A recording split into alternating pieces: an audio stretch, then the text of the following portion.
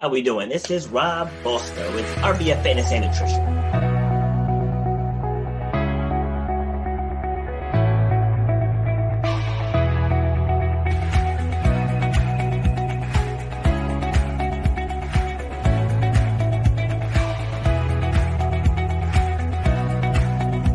People upgrade their iPhones, they upgrade their Androids, they upgrade their laptops, but they're operating with the same brain that they operated with for the last decade. You should know the value that you bring to the marketplace.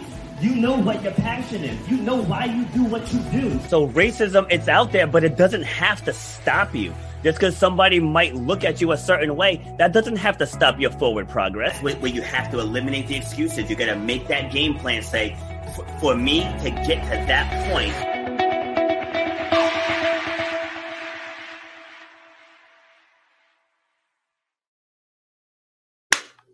All right, happy Friday, everyone. This is Rob Foster, episode number 74 of Shut Up and Grind with yours truly. So, the premise of this show is we talk about overcoming obstacles. We talk about stepping into your greatness and becoming the best version of yourself. Now, all these things might sound cliche-ish, but we get down to the heart of the matter, the heart of what's holding you back. And I've brought people from all over the world sharing their stories about how they got to where they want to get. And so I was speaking with a woman yesterday from Thailand, and we were going into her backstory. And I'm telling you, this message, it's global. It's global. So people always talk about American culture and they blame things on American culture. It's just human nature. We all want to be happy. We all want to be healthy. We all want to be successful. But somewhere along the lines, we struggle. And so the premise of this show is we talk about how we get through those struggles. And it could be racial struggles. It could be sexist struggles. It could be financial struggles. Like, it doesn't matter what the struggle is. Everybody struggles with something. I don't particularly care about the struggle. I care about how you got through the struggle. So that's what we focus on in this show. I don't want to say I don't care. Of course I care. You all know I have a big heart. But like I said, everyone struggles. So we want to get beyond that struggle. And so today we're going to talk about, what does success mean to you? Because I spoke on someone else's show a couple of days ago, and over here it says how to step into your greatness. And so she asked me, like, what does greatness mean to you? And I just want to share that answer real quick before I introduce our guest speaker today. And I told her, I said, greatness is excelling at whatever you're good at that makes you happy and allows you to earn a living. Like, that is greatness. So for someone like Michael Jordan, like, he always wanted to dominate. He wanted to dominate in life. He wanted to dominate in business, and the man's a billionaire. But there's someone else who maybe is a server, and seeing their customers come in the morning, they're regulars, and their face lights up and they start their day off on a good foot. That could be their greatness. For someone like me, I'm a competitor. So that's what fuels me. And it doesn't matter what the competition is. It could be chess. It could be basketball. It could be track and field. It could be obstacle racing. It could be tic-tac-toe. Like, it doesn't matter what the competition is. But that's what fuels my soul. So we're going to talk to our guest today. And we're going to figure out, like, what does success mean to her? How did she get to where she is? And how she helps other people find their success. So, who is this guest I speak of? All right, she's the owner of Furman Law. I know you gave it to me too, and I still forgot. Furman, yes, okay. She's the owner of Furman Law. See, that's the joys of going live. Like, when you mess up, you just have to have fun with it. And she's the creator of the More Than Corporate podcast. Her goal is to share her story to inspire others to make their dreams come true. So welcome, Amber Furman. What's up, man? Thanks for having me on. I love the live intro and the rolling with it. That's amazing. Got to roll with it. I was on the stretch for probably about 5 or 6 shows where I forgot to ask people how to pronounce their names. So I'm doing my thing. Like, welcome. They'll tell you when they come on. Yeah, of course. That's amazing. All right. Well, thank you for taking the time out of your day to share with our audience. Appreciate it. Yeah, thanks for having me. I'm pretty excited. Awesome. All right. Well, let's dive in. So I ask everyone this first question is just in 60 seconds or less. Who is Amber? Amber is a recovering perfectionist, a serial accomplisher, attorney, success architect, just lover of life, always doing whatever I possibly can to make sure that I'm living the life that I want to live and helping others do the same. Love it. And I'm glad that you said recovering perfectionist, because I'm sure you hear this a lot with the people you work with. I hear it a lot with the people I work with, that they just need things to be perfect. And you really don't. So, all right. So before we get into where you are now, how did you, being a perfectionist, how did that hold you back in the beginning? So I honestly don't think that it held me back in the beginning. I think that it pushed me to where I am. And then eventually I had this crash, right? Because like, look, we're talking law school, we're talking academic stuff. Like you can sit there and be a perfectionist in those fields and study all day long. And that actually tends to be a little bit of a driver for you, right? But then you enter the entrepreneur world, and perfectionist is like the entrepreneurial, like, kryptonite, right? Yes. Once you get in there, you're like, crap, I have no idea what I'm doing. Like, everybody else looks like they got this shit all figured out. And here I am trying to figure out like how to put cream in my coffee in the morning, right? Like, I don't know how to do this. And what happens is, like, we have this amazing ability as human beings to think that we're the only ones that suck at something. And so we're like, okay, well, this just must not be for me then, right? Yes. So I'm just going to go back and do something else. So once I opened my own business, that's when I really saw this perfectionism, like, starting to be a problem. Outside of that, I justified it as like academic excellence, right? Yes. Yeah. I mean, like, it definitely has its place. Like, being an athlete, you know, like, and there are some things where you just have to be precise. You know, like the training has to be precise, the nutrition has to be precise. You know, your recovery days, your mobility, your flexibility. Like, there's so many things that have to be precise. But you're absolutely right. When you're an entrepreneur, you know, the going quote is always done beats perfect every time. Yeah, like, absolutely. Just get it out and improve. Get it out and improve. Yeah, I did a podcast episode with somebody the other day, and we were laughing so hard because he was like, what's the entrepreneurial motto, right? It's ready, fire, aim. He's like, because if you do it the other way, it ends up being ready, aim. Okay, maybe aim a little more. Okay, maybe I'm not ready. Okay, aim again. And you never get to that fire spot, right? And that's where that perfectionist comes in. I get asked all the time, like, it's one of my favorite questions. Like, what is something you wish you knew when you started? And my answer is always that nobody knows what the hell they're doing, right? Yes. Like, on this perfectionist topic, we think everybody has it figured out, and nobody knows what the hell they're doing. Like, some are just better at others than going in blind. Yes, exactly. Like, I was listening to a comedian the other day, and he was talking about Steve Jobs, you know, and he's like, you know, God rest his soul. But he was saying, you know, like this guy, like, what's the big deal with this guy? You know, he's like, he just came up with stuff. Like, but did he actually invent it?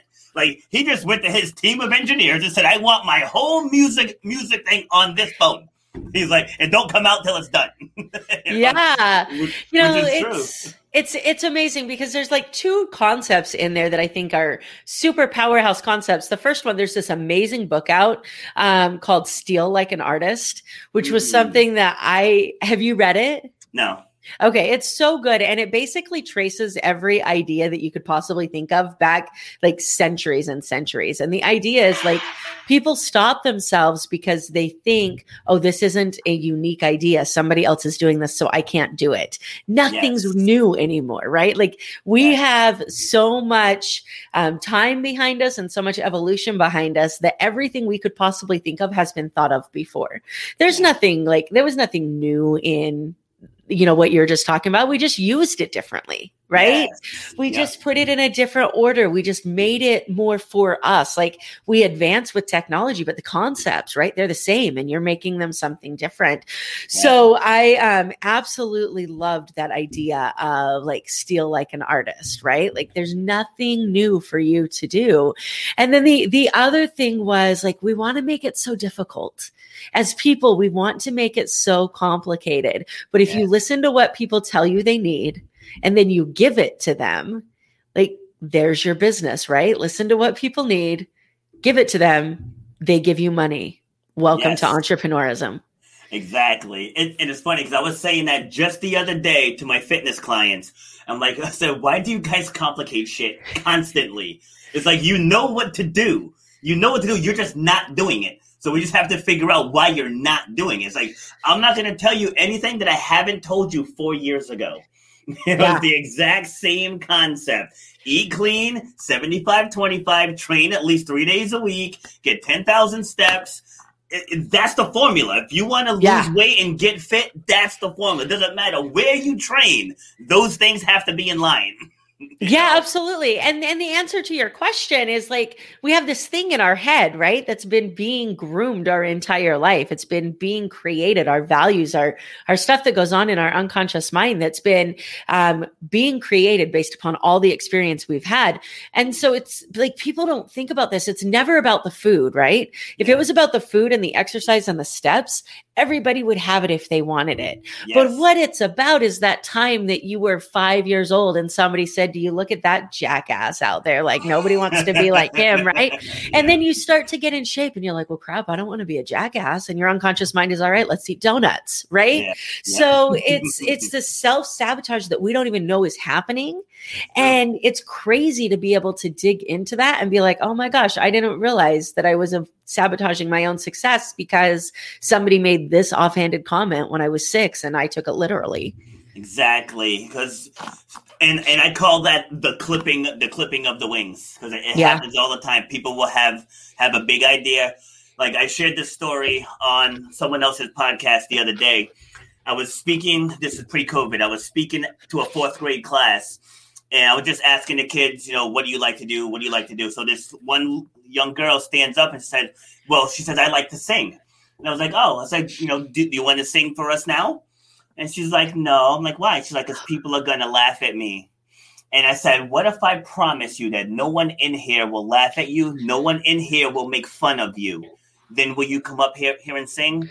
And I made the whole class like, you guys, we are going to support her. Right, she wants to sing, and everybody in the class agreed. I brought her up front. She sang for about maybe 20 seconds. I had everybody stand up. We gave her a standing ovation, and she just lit up like a Christmas tree. Oh, I love it. I love it. Yeah, because too many times people want to pursue something, and then other people who aren't even doing what they want to do are telling them that they can't do it, or they're stupid, or you're chasing a dream, or something along those lines. And that's the biggest dream killer is other people. Oh yeah, absolutely. And there's the quote, don't let the person don't let the person who says it's impossible stop the person that's doing it. Yes. That person that's out there that says this can't be done, don't let them get in your way. But this also brings up a really cool topic about failure, because I talk to people all the time when they're like, I'm afraid of failing. I'm afraid of failing. And my question to them is, are you really afraid of failing, or are you afraid of what people are going to think of you when you fail? If you were in your house and you were alone and nobody was around, would you think twice about doing this and not being successful? And most people were like, of course. Then it's not the failure that scares you. It's what people are going to think of you when you fail. And once you realize that and separate that, you're dealing with 2 different issues. Yes. I agree with that wholeheartedly, because my thing is there's only failure when you quit. Yeah. 20 years ago, I was going to get into insurance. Insurance wasn't for me. I didn't even finish getting the license. I just knew it wasn't for me. And then I was going to try to do something different. That wasn't for me. I started selling with Herbalife. That wasn't for me. But I just kept trying different avenues until I found mine. Yeah. So my mindset is it wasn't a failure. That just wasn't the right fit. Yeah, but we're raised in, and I'm so glad you brought this up, because we're raised in this place where if you say you want something and then you don't accomplish it, you failed. Yeah. And you didn't fail, you just didn't want it, right? You weren't, there's this amazing book. It's my favorite book. It's the book I gift to people the most. And it's The Subtle Art of Not Giving a Fuck by Mark Manson. And if you guys haven't read it, you should. It's amazing. And he talks about what problems do you want to have in life? Like, we shouldn't be asking ourselves what we want to have. We should be asking ourselves what we're willing to work for in order to get, because everybody wants to be that pristine, let's use money, for example, because we're in the entrepreneurial space, or fitness. Everybody wants to have that perfect fitness body. Are you willing to put in the work that it takes and make the sacrifices or the choices? I don't like the word sacrifice, the choices that you need to make in order to have that perfect body. If you're not willing to make the choices that need to be made, then you don't want it as bad as you thought you did. And you need to figure out why. Why don't you want it? Are you afraid of what it's going to end up being like? Are you in your comfort zone? Like, there's a reason that you're not willing to make the choices. And the reason I don't like the word sacrifice as far as this conversation is concerned is because if you are truly making choices that are in alignment with what you actually want, you are sacrificing nothing. You are making the choices that fit you, and you're saying no to the things that don't get you closer to your yes. That's not a sacrifice. That's a choice. Yes. I'm so glad you said that, because when people come to me with whatever the excuse of the day is, I always bring it back to, but you still had a choice. Like someone said, like I had people, I have a private group where they post their food journals, and this woman's like, I was traveling, I was this, I was that. And I said, okay. I said, you realize pretty much no matter where you go, there's healthy food. I said, so you didn't have to eat crap all 3 meals. Like, you chose to. And now you're blaming it on the travel. Like, It wasn't the travel. It comes back to your choice. But you said the key word earlier, values. That's the driving force behind people. Like, for me, I was overweight once. That was it. I was 228 pounds, 6'1.5", and I was mortified. And I told myself, because again, I was an all-American athlete. So to get to that level, I made a decision that day when I was fed up. This will not happen ever again. I said, I won't even get over 200 pounds ever again. And I didn't. And I've had 7 surgeries. I've had 7 surgeries and still never got over 200 because I made the conscious decision that this will not happen ever again. Yeah. I mean, I definitely agree with you on the values thing, but it also goes a little bit deeper than that. And I'll use my story as an experience. I've suffered from weight problems my entire life. And I'm in the process of finishing those, or of finally dealing with those, but it's been an up and down my entire life. And I can go back and think of times where like excuses were made for you as a kid, right? You're just big boned. What the hell is big boned? Like, I don't even know what that is, right? It's like, we try so hard to make people feel comfortable about who they are, which is amazing. But when we do that, oh, you're beautiful the way that you are. Like, that's not actually telling somebody they're beautiful, right? Like, if you really break that down, like, it's like, well, I guess, but I had been told my entire life, you'll never be able to do anything about your weight. And then it becomes something that's kind of out of your control, and that becomes your programming, right? Yes. So you can have all the positive values in the world, and you can eat all the healthy stuff. Like, our minds are powerful things, and they will create a reality that we want to create. So you can eat all the kale and broccoli and vegetables and chicken breast that you want. If your brain believes there's nothing you can do about your weight, you're going to find a way to self-sabotage that every single time. You're going to stress yourself out so that you hold on to the weight. There's going to be hormone changes that have you hold on to the weight. Like, I've had clients who have dropped a ridiculous amount of weight after we do some mindset breakthroughs, because their body's like, oh, I don't need this anymore. Sometimes it's a protection mechanism. Sometimes it's, there's so much that goes on that we haven't even begun to scratch the surface on. But you're right on the values. It's just only part of the equation. Yeah. No, I agree with that. I agree with that 100%. And to what you said about people being, oh, you're beautiful the way you are. I tell people, I'm not in the beauty industry. Yeah. I'm in the fitness industry, so it's like my job is to get people healthy and fit. Beauty is a completely separate category. Yeah. Unless you're a fitness model or you do fitness competitions, then you're getting judged on your looks. Like I work on getting people healthy, Yeah. But yeah, I agree. I agree with that, because a lot of it, I tell people, this is your computer. Just like the computer I'm on now, if I click this button, this whole show goes off. Yep. Like the computer responds to what I give it. And same thing with any negative self-talk is going to end up controlling your actions. So you're spot on with that one. Yeah, absolutely. Yeah. Yeah, I listen in the intro. You have the quote, which is one of my absolutely favorite things ever, the correlation between updating your computer and updating your brain. Like we talk about how amazing these are, right? Yeah. It will shut down if you miss an update. Like you miss an update and nothing on this works, right? It's like, how the hell did I go back to like, what are the things? Is it an abacus where you're like moving things from one side to the other? Like, when did my iPhone turn into $1,000 abacus? And it's because you didn't do the update, right? So why do you expect that your brain's any different? Like it just doesn't work that way.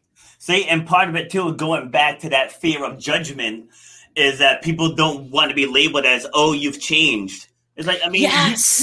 you should have changed. I mean, I'm going to be 47 this year. You think I have the same mindset of when I was 22 or even 32? Yeah. My mom and I were just talking about this the other day because my dad passed away when I was 17. And my mom she was an amazing human. She is an amazing human. She was also a really young mother.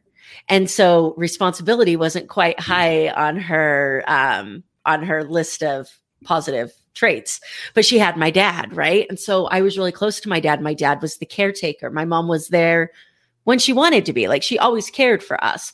But then my dad passed away and she had 2 kids. My brothers were 8 and 10 at the time and needed to figure out how to be a mother, a father, a caregiver that she had never really been forced to be before unless she wanted to be. And all of a sudden, like, the person who would say, oh, I'm not going to work today. I'm just going to leave work and go hang out with my sister, or here, take care of the kids. I'm going to go hang out with my family. Like, that couldn't happen anymore because you have 2 kids that are depending on you. And now, like, number one, emotionally, you're shaken because of this change. And then second of all, you've got to become this person. And everybody looks at you and says, well, why aren't you the person you used to be? Nobody likes change. And when you start to change and that affects people around you, then they get uncomfortable because you're changing. And that's where we're all afraid of, number one, change, like you said, but number two, the people around us are so afraid of change that they end up unintentionally holding us back because they're afraid of what will happen if we grow. Yes. And just to add on to that, is because we give in to other people's expectations of us. Yes. That was one of the most freeing things I've ever done. Going back to your book about the subtle art of not giving a F. Yeah. Right. Is once I adopted that mentality that, like, this is my life. Like, when I die, it's like, yeah, other people will be hurt by it, but I'm going alone. Yeah. So I'm going solo. So I need to start living. I mean, obviously, giving back is what I do. I'm talking about like the my time. Yeah. So, like, when it's my time, like, I need to safeguard my time a little bit better, because at the end of the day, you're trying to spread yourself so far, trying to please everyone else. But then it's like, I'm going to bed miserable. Yeah. Being able to do that requires an incredible amount of self-worth and self-trust. Yes. The ability to know that the people who are supposed to be in your life will be there, and the people who aren't there aren't supposed to be in your life. And that's a scary place to go because we're raised in this inclusion culture. We're raised in this, if you can't say anything nice, don't say anything at all culture. Mm-hmm. And then the idea of like needing to, and I want to make sure that I'm needing to care about other people's feelings. I saw a post the other day. This is perfect. I saw a post the other day that said, you don't have to light yourself on fire to keep somebody else warm. Yeah. And that's what it comes down to. Like, I'm not saying don't care about other people's feelings. I'm not saying be an obnoxious jerk. But this has to matter, right? Yes. And if you're doing things that are in alignment with this and respectfully saying, look, I hear your opinion and I appreciate your feedback, and it doesn't fit with what's going on right now. So you do what you need to do, and I'm going to do what I need to do. Yes. I tell people, other people don't really care that much about what you have to say. It's like you think they do, but they really don't. Even if something scandalous comes out, they'll talk for a week or 10 days and then it goes away. It's like nobody right. Really cares. Yeah, so people are putting their lives on hold out of fear of what someone else is going to say. Grand scheme of things, they ain't thinking about you when they go to bed. Right. It's crazy because we also, we are very important people in our own world, right? And then you have these experiences that show you just how small you are. And yes. I had one recently, just about a year and a half ago, where I went ocean kayaking for the first time. Okay. And I was in like a sit-in kayak, and I've only seen the ocean like twice. I've never swam in it. I've never been in it. Okay. And I am terrified of being eaten by something that is higher up the food chain than me. Yeah. Right. And so I'm in this kayak, and, I was with my Tough Mudder people. So, they know that I'm able to push myself out of my comfort zone. We ran a 24-hour race together, and it was fantastic. Nice. And so they're like, they know I can take it, but I'm in this kayak and the swells are going, and I've never felt the ocean move before. Mm-hmm. And I'm like, I'm not okay. I'm not okay. I'm not okay. I'm not okay. And then be like, okay, I'm okay. Right. And I remember this piece coming over me at some point where I was just looking around, and you saw surfers on the beach to your left, and the pier was right in front of me. And then out to the right was nothing but water. And then you've got this water like splashing in your kayak, and you can just feel the energy of the ocean underneath you. Mm. I was like, man, if you want to know how small you really are, like if you want to know how little you really are in this world, go sit on the ocean. It's a minute. True. It's true. See, and that's something that I take for granted because I'm surrounded by ocean. I'm over here in Rhode Island, the ocean. Yeah. But to your point, like I've stated this in prior shows, Dwayne The Rock Johnson, he's got 275 million Twitter followers. Yeah. This 7.7 billion people on the earth. Yeah. So grand scheme of things, he's got a little itty bitty following. And it's like, we think it's so great. But grand scheme, there's so many people that wouldn't recognize him if he walked by. Yeah, absolutely. And he's a megastar. Yeah. Somebody said it best once, and I can't remember where I heard this, but it's always stuck with me, that you shouldn't care about the size of your circle. You should care about how the percentage of impact you can make in the circle that you have, right? Yes. So I don't care about having 1 million Instagram followers, 1 million Facebook followers. I care about having a high percentage of, like, I'd rather have 100 people that I impact on a daily basis than 1 million that don't listen to a word that I say. Like, which one of those are you actually going to want? Because the legacy is going to follow with the people that you impact. Mm-hmm.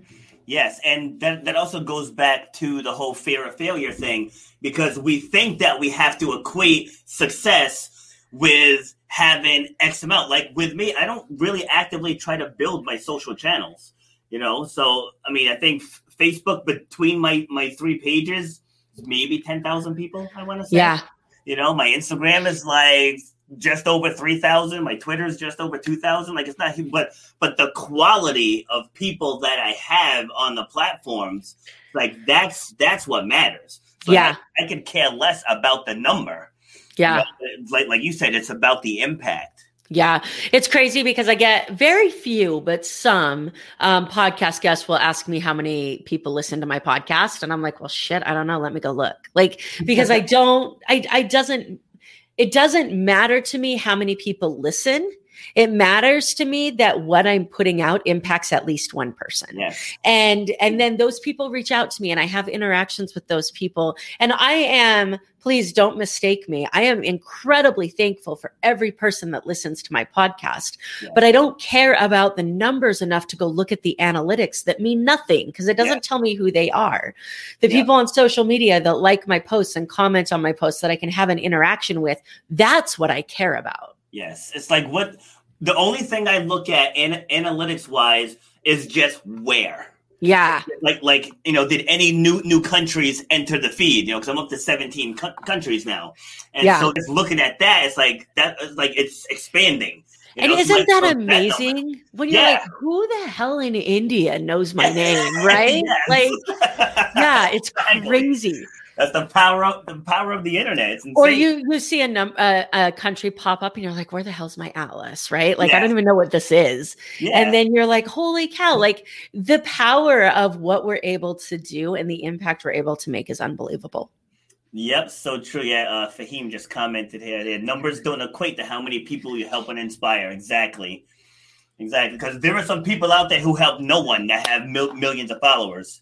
Yep, absolutely. Yeah, like you seen YouTube channels where they just do completely asinine things, but yet they have 10 million followers and they're making millions.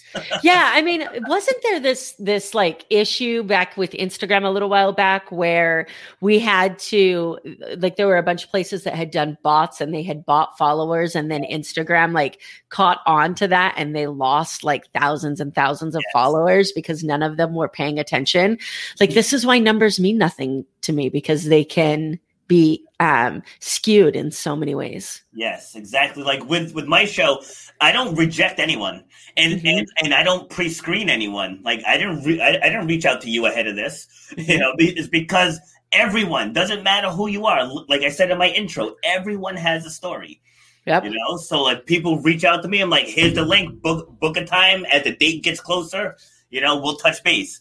And I just want people's authentic stories. So it doesn't matter if they're an author or if they're an engineer, if they're a doctor, if they're a psychologist. Like, it doesn't matter. Somebody has something that they either just put their head down and got to, or they had to climb some mountains and go over some closed bridges to get to that end goal. And I just want to highlight that story. Yeah, absolutely.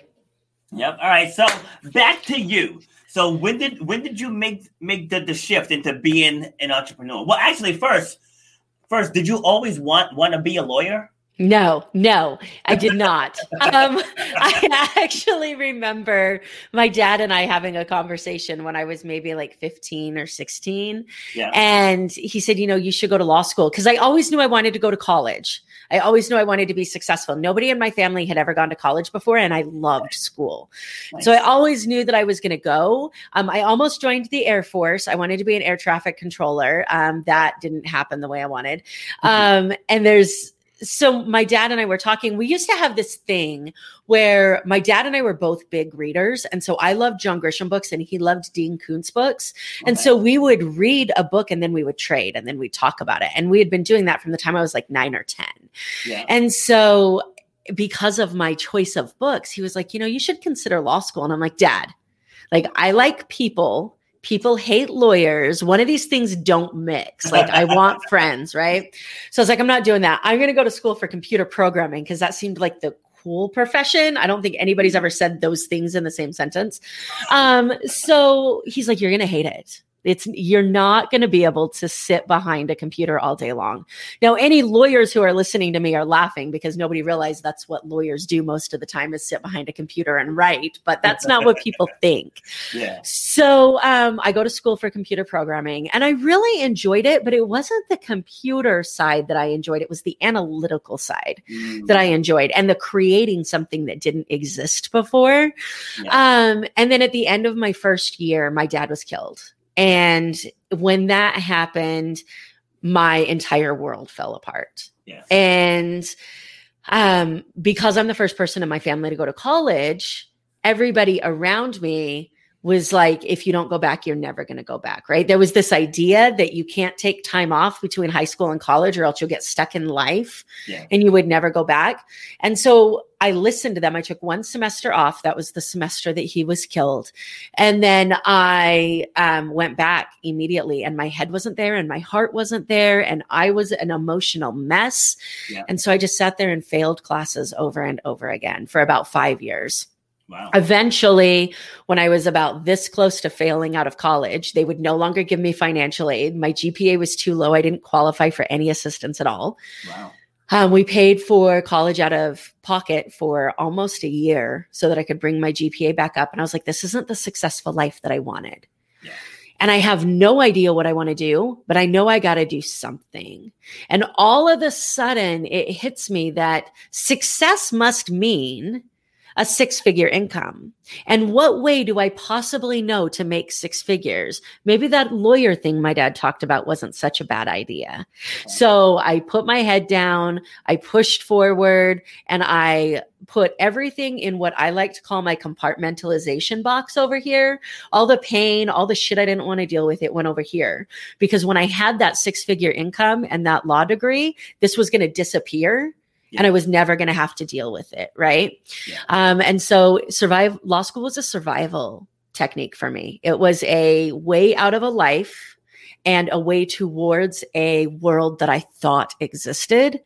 The problem is it doesn't exist. And I crashed hard when I found out about that. Wow. Boy, oh boy.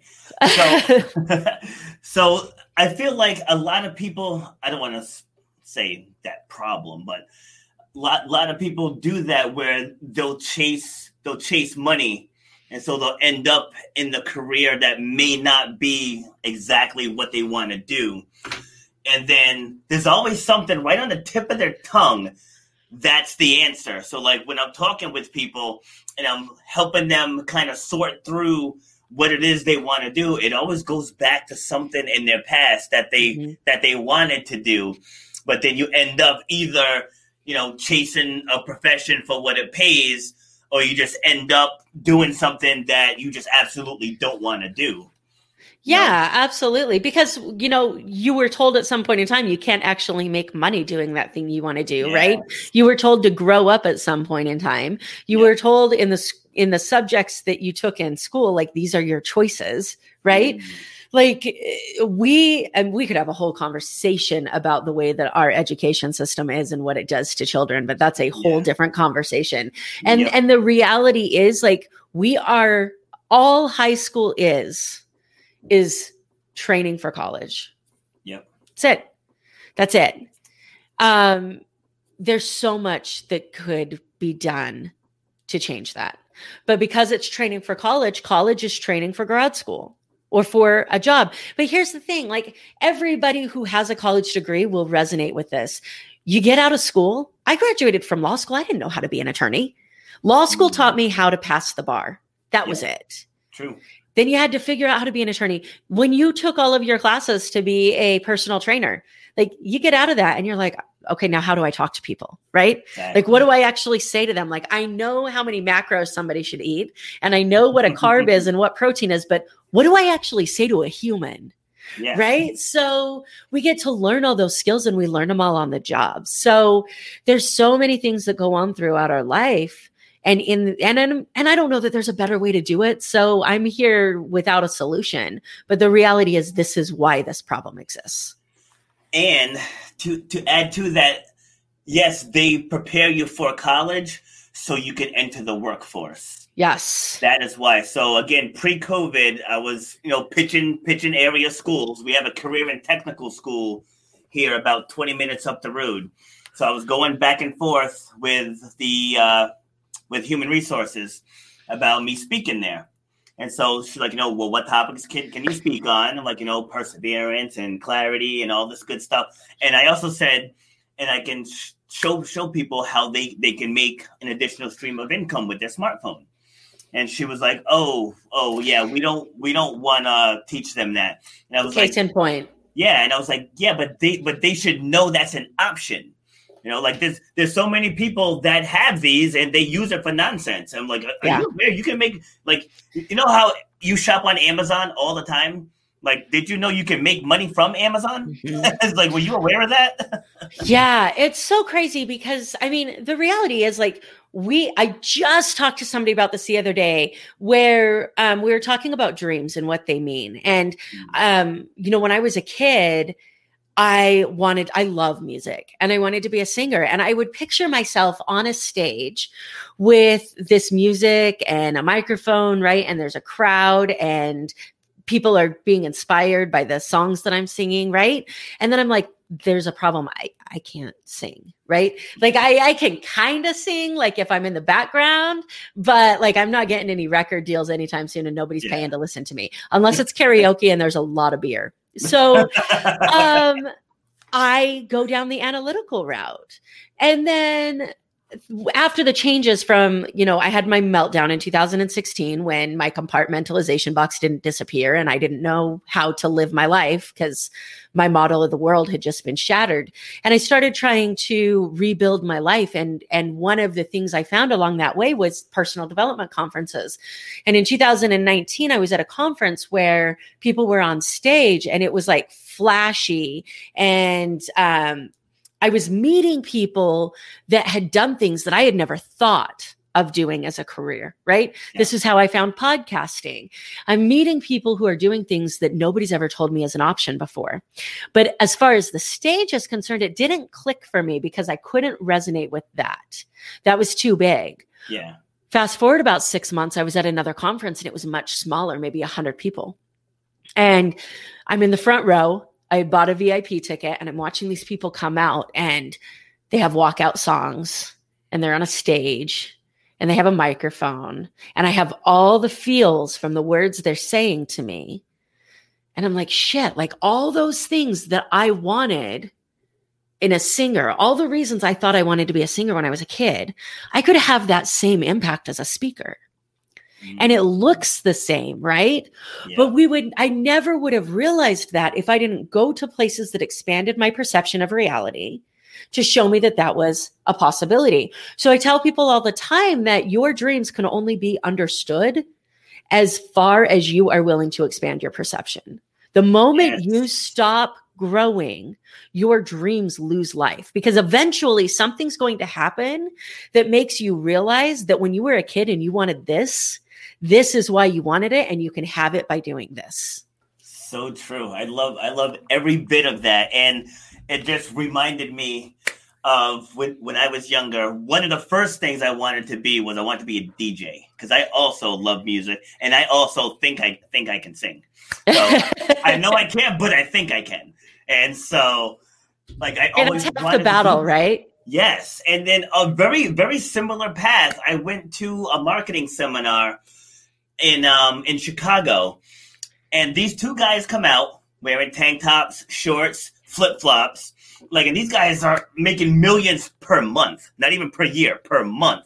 Yeah. But this guy comes out and he's talking to the crowd. There was like 5,000 of us in the crowd, and he's like, I want someone to answer me, you know, what's 1 hour of your time worth? And you can hear a pin drop in that place. Everyone's like, that's a pretty good question. I'm like, I don't know, like, what's the right answer? And he's like, if somebody wants a 1 hour consultation with me, he's like, it's $5,000.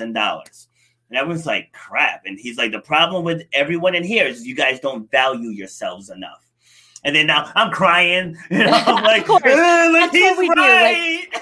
Like, any personal development conference, any conference whatsoever that doesn't come with a box of tissues in your swag bag is letting you down, because you're about to lose your crap on when people talk. It's true, right? And like you said, so once I was starting the gym, and again, I didn't know what I was doing. Like, I dropped out of college, right? So like, I didn't have a business background or anything, but I knew I was good at connecting people. That I was good at. I said, so let me just lean into that. You know, I managed restaurants for a long time, so I did pick up a bunch of skills along the way, you know, from the grassroots learning. And so I was like, I just need to learn this other piece. So I went to marketing seminars. I went to fitness conferences. I joined masterminds. I hired a business coach. But to bring it all full circle, I wanted a DJ speaker, right, in the gym. And I wanted a handheld microphone. I didn't want the Britney Spears microphone. Yeah. Right? I wanted a handheld mic. And then anyone that has trained with me, they can tell you my classes were like a concert. I had the radio blaring with certain songs. I'm singing into the mic while they're jamming. Like I was in my element, you know? So just like you said, I wasn't necessarily on stage, but I created that environment that I always dreamed of. Yeah, absolutely. Hey, can I say something for just a minute on what you just said? Because this is one of the biggest things that I see when I'm dealing with professionals that are in a position that I was in, where my identity was tied so much into being an attorney. And then I started to shift as I started to grow and realize that I could make an impact doing other things. And the biggest thing I hear is, but I put so much time and effort and energy into getting where I am. And you just said something that is amazing, that this shift needs to happen. You were like, I learned all of these skills from like the food industry, from the service industry. I learned all of these skills that then helped me later on in life. Like no matter how far down the road or down your journey you are, you can always make that shift, and you're not wasting anything, because every single experience, every class you've taken, every degree you have is just an experience that gets to go in that toolbox that you get to use to help somebody down the road. The idea that you've wasted time in getting to where you are and that you can't change and do a different path because then you'll be throwing that all away is nonsense. And if I could kill one thought from like ever existing again, it would be that idea of wasted time. Yes, agreed 100%. And so again, the show I was on yesterday, she was asking me how I made the shift from being a fitness coach into coaching people with business. And I told her, I was like, once we went off air, I actually showed her the workbook that I share with people. And I said, because I took the 7 principles that I use with people to get fit. Like the principles are pretty much the same in business. So I just switched up the language a little, because like to get fit, you have to start with where you currently are, right? So to help someone in business or to start in business, you're going to start with, where are you? What do you want? Why do you want it? Do you believe you can get it? What are you willing to do to make it happen? And can you persevere? Yep. You know, so I just took those principles and I just shifted it into business. You know, so like I didn't have to create anything new. I didn't have to take a new course. I didn't have to learn anything new. I just applied what I already had just into a new direction. Yeah, absolutely. And thank you for starting with the where are you? I think you and I both know from the world that we come from that the idea of setting goals, the part that's always missed is where you are right now. And if you and I wanted to run an obstacle course race, you're going to have a different journey than I'm going to have, right? Yeah. You're going to have a different training plan than I'm going to have. And if we don't get that realistic expectation, this is where I start with all of my clients, every single one of them. If we don't get a realistic expectation about where you are right now, you know, I help people design success. So it's like, what does success look like to you? In order for me to do that, I need to know what a relationship is to you. I need to know what spirituality is to you. I need to know what a career is, what your relationship with money is. Yes. Where are you now with all of those things? And where do you want to go? But too many people miss the starting point. They miss the where they are, because the where you are now sucks, man. Yeah. Like nobody wants to talk about where you are now. I don't want to be here. I don't want to think about it. I don't want to acknowledge it. But if you don't want to acknowledge it, you can't get to where you want to go. Yes. Yeah. And so let me know if you agree with this. And if you don't, it's fine. But like I tell people, especially in fitness, is like you kind of have, because you know people always say be present. They're like, you know, you have to be present. It's like, you know, you can't live in yesterday, you can't live in tomorrow. But I say, but you have to live as if tomorrow's here.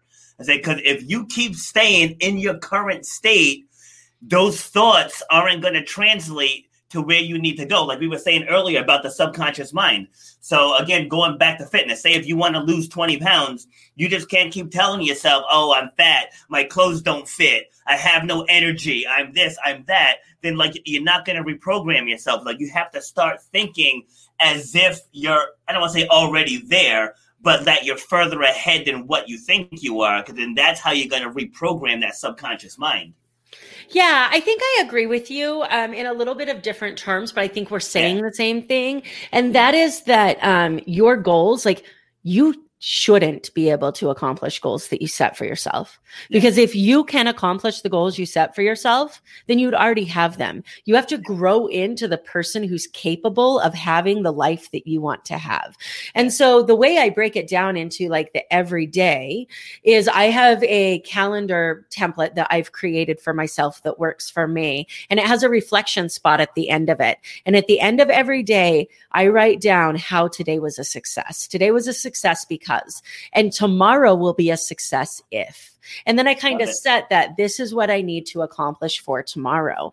Because yes, you have your big picture and then you get to walk that back. But the reality is having success starts with intentionally making decisions every single day and making those decisions with this end game in mind, right?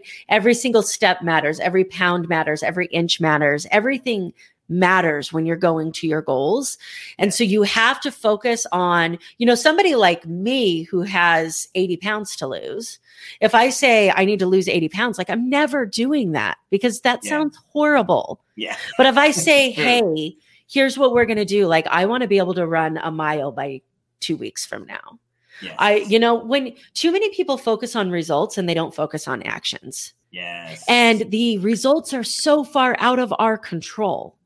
You may never actually have what you want, but you'll get pretty damn close only if you focus on what you need to do every single day to get there. Yes, I love it because I tell people crush today, wake up tomorrow, crush tomorrow. Yep. Wake up Sunday, crush Sunday. Because people are like, oh, well, this is a 6-week program. I'm like, don't worry. No, this is a today program. Yes. So crush today. Do everything that you need to do today and then repeat tomorrow. If you miss a couple steps, it's okay. Dust yourself off, crush the next day and get right back on the horse. It's so interesting that you say that because this is one of the things I was talking about with the individual that I've hired to be my trainer. I had to make a switch because the last person that I was working with is amazing at what he does, but we just didn't think the same way and it wasn't working. And I was telling him, I said, look, people talk to me about a lifestyle change. I'm stubborn as hell. And if you have to tell me that I have to change my life, I'm going to tell you to go pound sand. I like my life, right? I like who I am. I'm comfortable in my own skin. Don't tell me I have to change it. But when you say something like what you just said of let's just change today. Like tomorrow doesn't matter right now until tomorrow. We're going to wake up tomorrow and we're going to deal with tomorrow then. Yes. So this is just a today change, right? Mm-hmm. And then all of a sudden you're like, okay, I can change today and then I can change tomorrow. But when you put it as, okay, this is a lifestyle change, you're like, why the hell do I want to change my life? What are you trying to do to me? Exactly. Exactly. I like my life. Don't make me change it. It's true. And one thing you said that's so huge that, your trainer was good at what he did, but you didn't think the same way. And that's huge. In any facet of life, you have to be, maybe 85% on the same page. It's like you don't necessarily have to agree 100% with everything. Life would be boring if we agreed, on every single detail. But like I tell people in my consultation, I let them know up front, I am very no nonsense. So like if you can't handle that style, then I'm not for you because I'm not going to compromise who I am. Yeah. So that's how I was raised. Even with my business coach, I told him, you just tell me straight between the eyes what needs to be done and I'll get it done. Like, don't sugarcoat. Like I said, I was raised that way. I was coached that way and I coach that way. And people that come to me, those are people that need that style. Yeah, absolutely. Yeah. I think that, the power of the training that I have with neurolinguistics programming is to be able to understand how people think, to understand how people communicate and how they process information and adjust my coaching style for what they need at the time. Yeah. Now, this brings up a really important conversation I was having with a friend of mine is we were talking about this client that she was starting to work with. And she says, she laid out some things and I said, are you sure that you're the right person to coach her? And she says, no, I can coach her with the training we have. And I said, I know you can. That wasn't my question. Yeah. Are you the right person to coach her? Right? Because this is why I don't believe in competition, because I believe that I'm going to attract different people. I'm very much like you. Yes. I'm very much type A, no nonsense. Tell me what I need to do. I'll figure it out. And so when I'm talking to somebody who is like, so can you tell me how the stars are going to align tomorrow? I'm like, let me give you my friend's number. Right? Like, she's the coach for you, because the only thing I know about stars, like, is how pretty they look and that they might have a pattern. Right. Yeah. And so like, and then there's people who are really spiritual, and I'm like, I have my belief on spirituality, but if that's what you want, like, that's not my wheelhouse. Yeah. I can morph my communication style to talk to you in a way that you understand. I can adjust my agenda to fit what you need. In the end, though, if I'm not the person to get you to the goals the fastest, I'm going to tell you that, because I don't want, like, my only goal is to make sure as many people change their life as possible. Yes. And if I get to be a part of that, that's amazing. And if I get to refer them to somebody who can do that faster and better than I am, then that's amazing too. Because I know that those people, they're going to say, hey, I need somebody that I can't steamroll. And they're going to be like, let me give you Amber's number. And I'm going to be like, thank you. You know? Yep. So true. Like, I was on someone else's show. It was a panel. And so one of the women, she saw my logo. And she's like, shut up and grind. She's like, what does that mean? I was like, just what it says. It's like, no, people, instead of people are giving me money to entrust me with their goals, it's my job to get them to their goal. Like, it's not my job to sugarcoat stuff. Like, it's just not. And so, am I a jerk about things? No. Like, but like I said, I'm just no nonsense. So I was working with a woman to create a podcast, and she was nervous about speaking on camera. And I said, all right, record three videos, one on this, one on this, one on that. And she's like, yeah, but I told you I'm not comfortable speaking on video. I said, how do you think you're going to get comfortable? Yeah. if you're gonna get comfortable, you need to speak on video. I was like, isn't that why you hired me? Because you saw this? Yeah. Said, now we're here. Yeah. You know, like, it's time to put the work in. You know, it's crazy because my prior trainer had said something to me. We had been working together about 6 months, and, you know, he had been using kid gloves with me for a lot of it. And as I'm telling him, like, he's trying to get me to make changes that I'm not willing to make. And my feet are dug in. And anybody, like, look, I know that you guys have only known me for 56 minutes. But if you can't tell that I'm stubborn by now, like, look, all right. So I don't like being backed in corners. I don't like people telling me I need to change my life. It has to be my idea, right? Yeah. And so he's telling me all these things I need to change. I'm like, but I don't want to do that. And he says, Amber, you know, you may want to cut down how many potatoes you're eating. And I said, if I have to choose between potatoes and abs, I'm choosing potatoes. Like, go away. Right. And so I'm like, no, I'm not doing it. And so finally he steps back and he's like, okay. And I said, what do you mean? Okay. And he's like, we can do it your way. And I said, you can make this work my way. And he's like, no, I didn't say that. He's like, you said that you don't want to give up your life, but your lifestyle created the results that you hired me to change. So decide which one you want. Yes. And I was like, where was that 6 months ago? It's so true.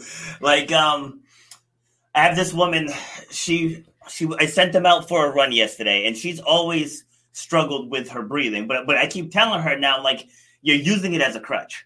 Mm-hmm. And so she comes back in, like, she's got tears in her eyes.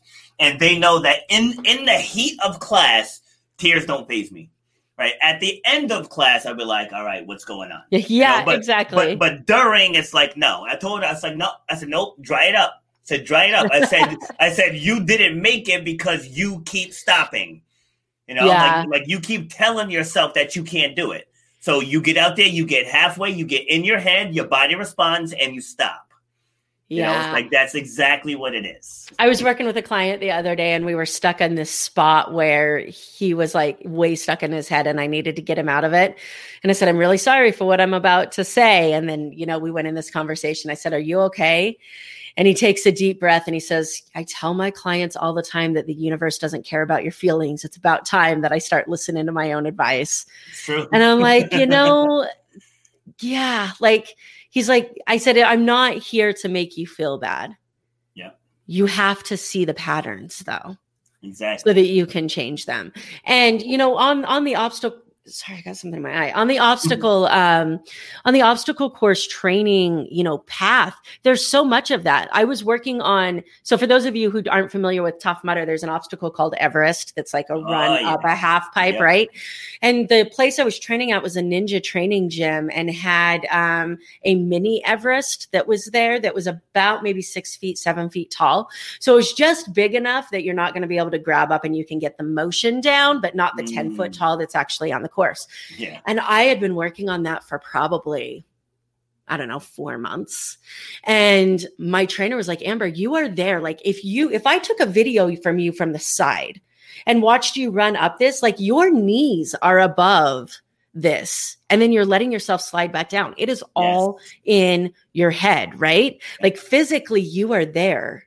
And it's all in your head. And it was just shortly after that it all switched for me. But it's so much, like you're capable of so much more than you think you are.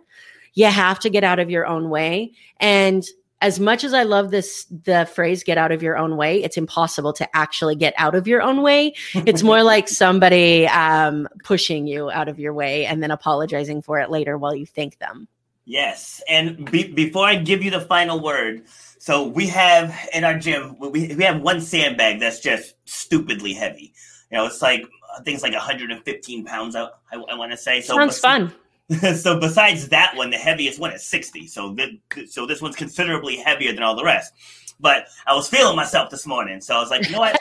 I was like, I think I want to walk around with this thing. And I couldn't even get it on my back by myself. So I called one of the other guys over, like, Larry, help me get this thing on my back.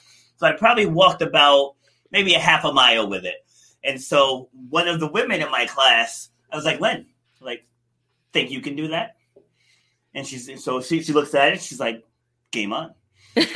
So I pick it up, put it on her, and she did it.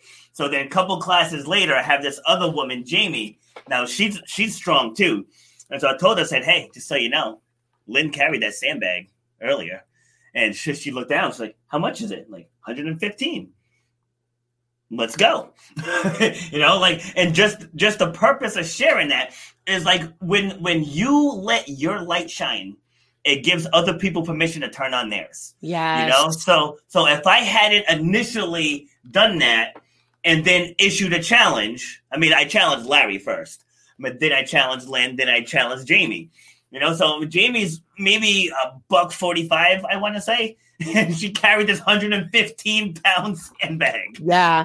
For a quarter mile. It's interesting because, I was 200 pounds racing obstacle courses. And my trainer, when I was training and doing monkey bars, he's like, Amber, you're going to inspire so many people. And I'm like, why? Like my mindset wasn't there yet, right? This was the thing that got me out of my shit.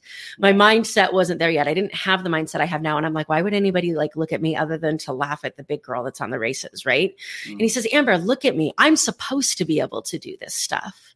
Like, you're not supposed to be able to do it. Like, nobody looks at somebody and says, oh, that's the figure of an athlete. Yeah. So then you go out and do this and you take away everybody's excuses. Yeah. He's like, you will inspire more people on a course than I ever will. Yes. I did a Spartan Beast up in Killington, Vermont. Mm-hmm. And that was brutal, right? So this was the first time. So I hadn't experienced this before. Spartans were kind of new on the scene. Yeah. And so I was completely caught off guard on how difficult this race was. So we're right around mile 10 and I'm going up the mountain and I see this guy crawling. And so I pat him on the back. I'm like, keep going, dude. You're awesome. And then I got maybe about 100 feet or so up. And then I sit down, I take out a turkey and ham sandwich, and I start eating. And then I see the same guy coming up again. He's got one leg. Yeah. He's got one leg. I was like, I'm sitting here eating a turkey sandwich, and this dude's got one leg, and he's moving. Yeah. So wrap up the sandwich, put it back in my backpack. Yep. I'm like, let's get it. I'm like, if this guy can do it with one leg, and that's just another example of like, this dude's just going. Yeah. He wasn't letting his disability define him. Yeah. There's a guy that runs Tough Mudders that is known as Blind Pete, and he is 100% blind, and he runs with a guide, and the guide walks him through the obstacles. And, that's one of the reasons I ran the 24-hour race. I was a pit crew member in 2016 for my trainer. And then I look around and I'm seeing people on one leg. I ran an obstacle course race in 2017 with somebody in a wheelchair. Yeah. And like, I'm looking at all this going, I'm completely healthy, probably more healthy than I should be. And I have both legs and they work and I can see. Yeah. Like, what am I bitching about? Exactly. Which is the power of these conversations. And that's why I love, this has been one of my favorite podcast episodes I've ever done, because I love these conversations. Like this is where true impact is made, is when people realize that their struggles are their struggles. And number one, they're not the worst struggles in the world, and they're not the best struggles in the world, right? They're just theirs. And that they now get to go surround themselves with people that can help inspire them to push through their struggles. But they don't start that conversation until we start this one. Yes. It's so true. And that's why I put this up above us. Your true power lies in your story. And so many people think that they don't have one, but like I stress every single show, yes, you do. Yes, you know what I'm saying? And that's why I don't turn anyone away. In a couple of weeks, I have a Playboy Centerfold coming on to talk about her shift from doing that into becoming one of the somebody like your mic. And she's becoming to one of the top salespeople in her company. Know what I mean? So it's like, I want to hear that journey, going from there to there. Whereas people would be like, you want to associate your show with that? It's like, I don't discriminate. Yeah. It's like, but there's a journey there. That? Like, here's what's so crazy about that is that, let's go back to the idea of wait for just a second. Like, you can have me on talking about 200 pounds running obstacle course races. You can have her on talking about her fitness journey to be able to be this. And we're going to have different struggles. And what her struggles are, I'm going to be like, really? Like, that's what you're worried about?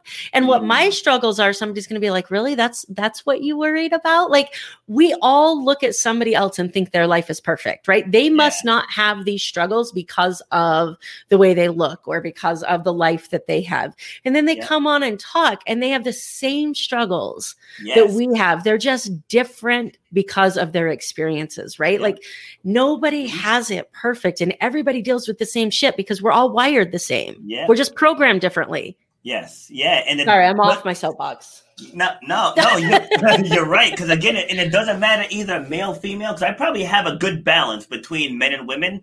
And everyone shares pretty much that same struggle: self-doubt, self-limiting beliefs, some support system not all there, having the courage to leave the 9-to-5 to pursue the dream. And like, it's the same across the board. And I told you, I've had people from Australia, from Thailand, from the UK, from Ireland, from Canada, from Mexico. I've had people from all over, and the story is the same. Like, the struggles, it might be different paths, but at the end of the day, it's the same thing, across the board. And so one last thing is about the power of networking. Like, I met you from a networking event. Yeah. A networking event. And like, just listening to everyone talk on that thing. Like, I think I messaged you during the event. Like, I want you on my show. and I think at the time I had signed up to be on yours. I was like, we need to get that rescheduled. Yeah. So I was like, I want to hear more of her story. So like, you'll be surprised who you connect with by attending these networking events. Like, it's not all snotty people passing out business cards. cards. Yeah. And can we say you'll be surprised what a networking event is when you actually turn it into that? Going to the bar and having dinner with your friends is a networking event, right? Yeah. It doesn't have to be this organized thing that you pay money to go to, or this organized thing that you show up, and you have this structured thing. You go out, you meet people, you get to know them, you find out how you can add value to their life and how they can add value to yours. It's networking. Yes, it's so true. Also known as rocket science to some people, apparently. But no, I'm so like, I've gotten to the point, I used to shy away from messages on Facebook, and like people would send me sales messages and I would be like, you dumbass, right? And delete it. Like, don't do that to me. Yeah. And now I'm like, it is my world mission to teach people how to have a conversation. Like, hello, let's start there, right? So I'll respond and be like, if I give you 15 minutes to talk about your product, do I get to take 15 minutes to talk about mine? Right? Like, how would I ever know? How would I ever know whether your product's good for me if I don't say, hey, how are you? Yes. Right? Like, what do you need? That happens. I got 2 of those just today on LinkedIn. People with these long sales. And I just responded, I don't even know who you are. Yeah. Let's start there. So we talked about the type of coaches that you need, and I know we're running over, and I'll stop hijacking your show in a second. No, it's cool. We were talking about the type of coaches you need, and my coach is very much like us, very much like no nonsense. She's a former veteran, or I guess there's not former veteran. She's a veteran, and she'll tell people, she'll message them and be like, "Why are you asking me to have your baby before you take me out for drinks?" Yes, exactly. And I'm like, like why? Yeah, even doing this show when I first started, because like I said earlier, people want to get to the good stuff, like in the first 10 minutes. It's like, can I talk about my book? Can I talk about this? I'm like, can we talk about you? Like, let them know, like, there's still people on, and we're 12 minutes over. You know what I mean? Like, and there's still people on. So it's like, it's about letting them get to know that first half an hour. They're getting to know you. Mm-hmm. And then now that they're getting to know you, now they want to hear about what you're doing. Now they're like, who the hell is this person, and why am I still here? No. Yes. Yeah, I mean, Fahim, he gave the first comment when we first started, and he's still engaged, because it's about hearing that struggle. Like, that's what pulls people in, because he's probably going through something. He's probably going through a shift. Fahim, if you want to be on the show, inbox me. I got you. Right. But that's the power of it. And we can all learn from each other. Like, if we stop pointing the finger at everyone, oh, she thinks she's smart. Oh, he thinks he's smart. It's like, to switch it to, what can I learn from them?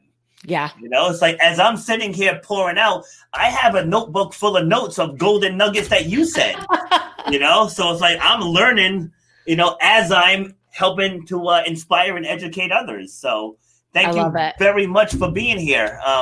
Give us a final word. How can people get in touch with you? Yeah, the best way is going to be through the website that you see on the bottom, morethancorporate.com. I have some amazing stuff that's coming up that I'd be happy to talk to you about. My mission is to help people design the life that they have always wanted to have and get out of their comfort zone to have the courage to live it. If that sounds like something you need help with, book a call with me on my website. Love it. Awesome. So again, thank you very much. For those of you that have tuned in for the entire hour plus, thank you very much. Appreciate the support. Feel free to share the show, reach out to Amber, have a conversation with her. And I'm definitely going to have you on again, because I feel like we could keep talking like even we longer. Could talk forever. Yeah, I'm going to have to book out extra time for my show when we talk, because it's going to be a good one. Awesome. Glad to hear it. All right, don't sign out yet. All right, sounds good. All right, see you in a minute.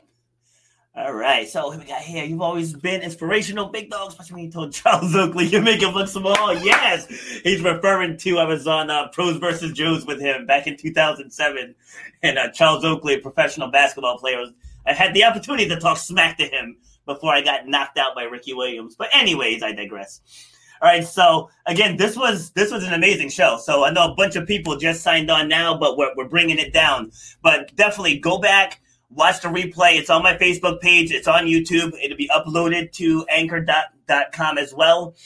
And you wanna hear this. This is good stuff. So if you're struggling with defining what your own success is, this is the episode for you. So again, thank you to Amber for joining. the show, and let's cue the outro. So this Sunday, I am not here this Sunday because I'm traveling, going to North Carolina to finally write my book that's been 10 years in the making. That's going to be titled Shut Up and Grind. All right. So, but while I'm away, I will be broadcasting on Tuesday and Wednesday. Okay. So those two shows are happening. Just Sunday's show is not. So again, thank you guys very much. Take care. You've been listening to Shut Up and Grind. We hope you've gotten some useful and practical information from this show. Robert has over 20 years experience pouring his knowledge and expertise at many events in the service and fitness industry, as well as secondary schools and universities. He has a true passion for helping others break through the barriers that are holding them back. To book Robert B. Foster to speak or to reach out, go to robertbfoster.com/speaks, on Instagram at Robert_B_Foster, on Twitter at RBF_fitness, and on Facebook at Robert B. Foster. Till next time, shut up and grind.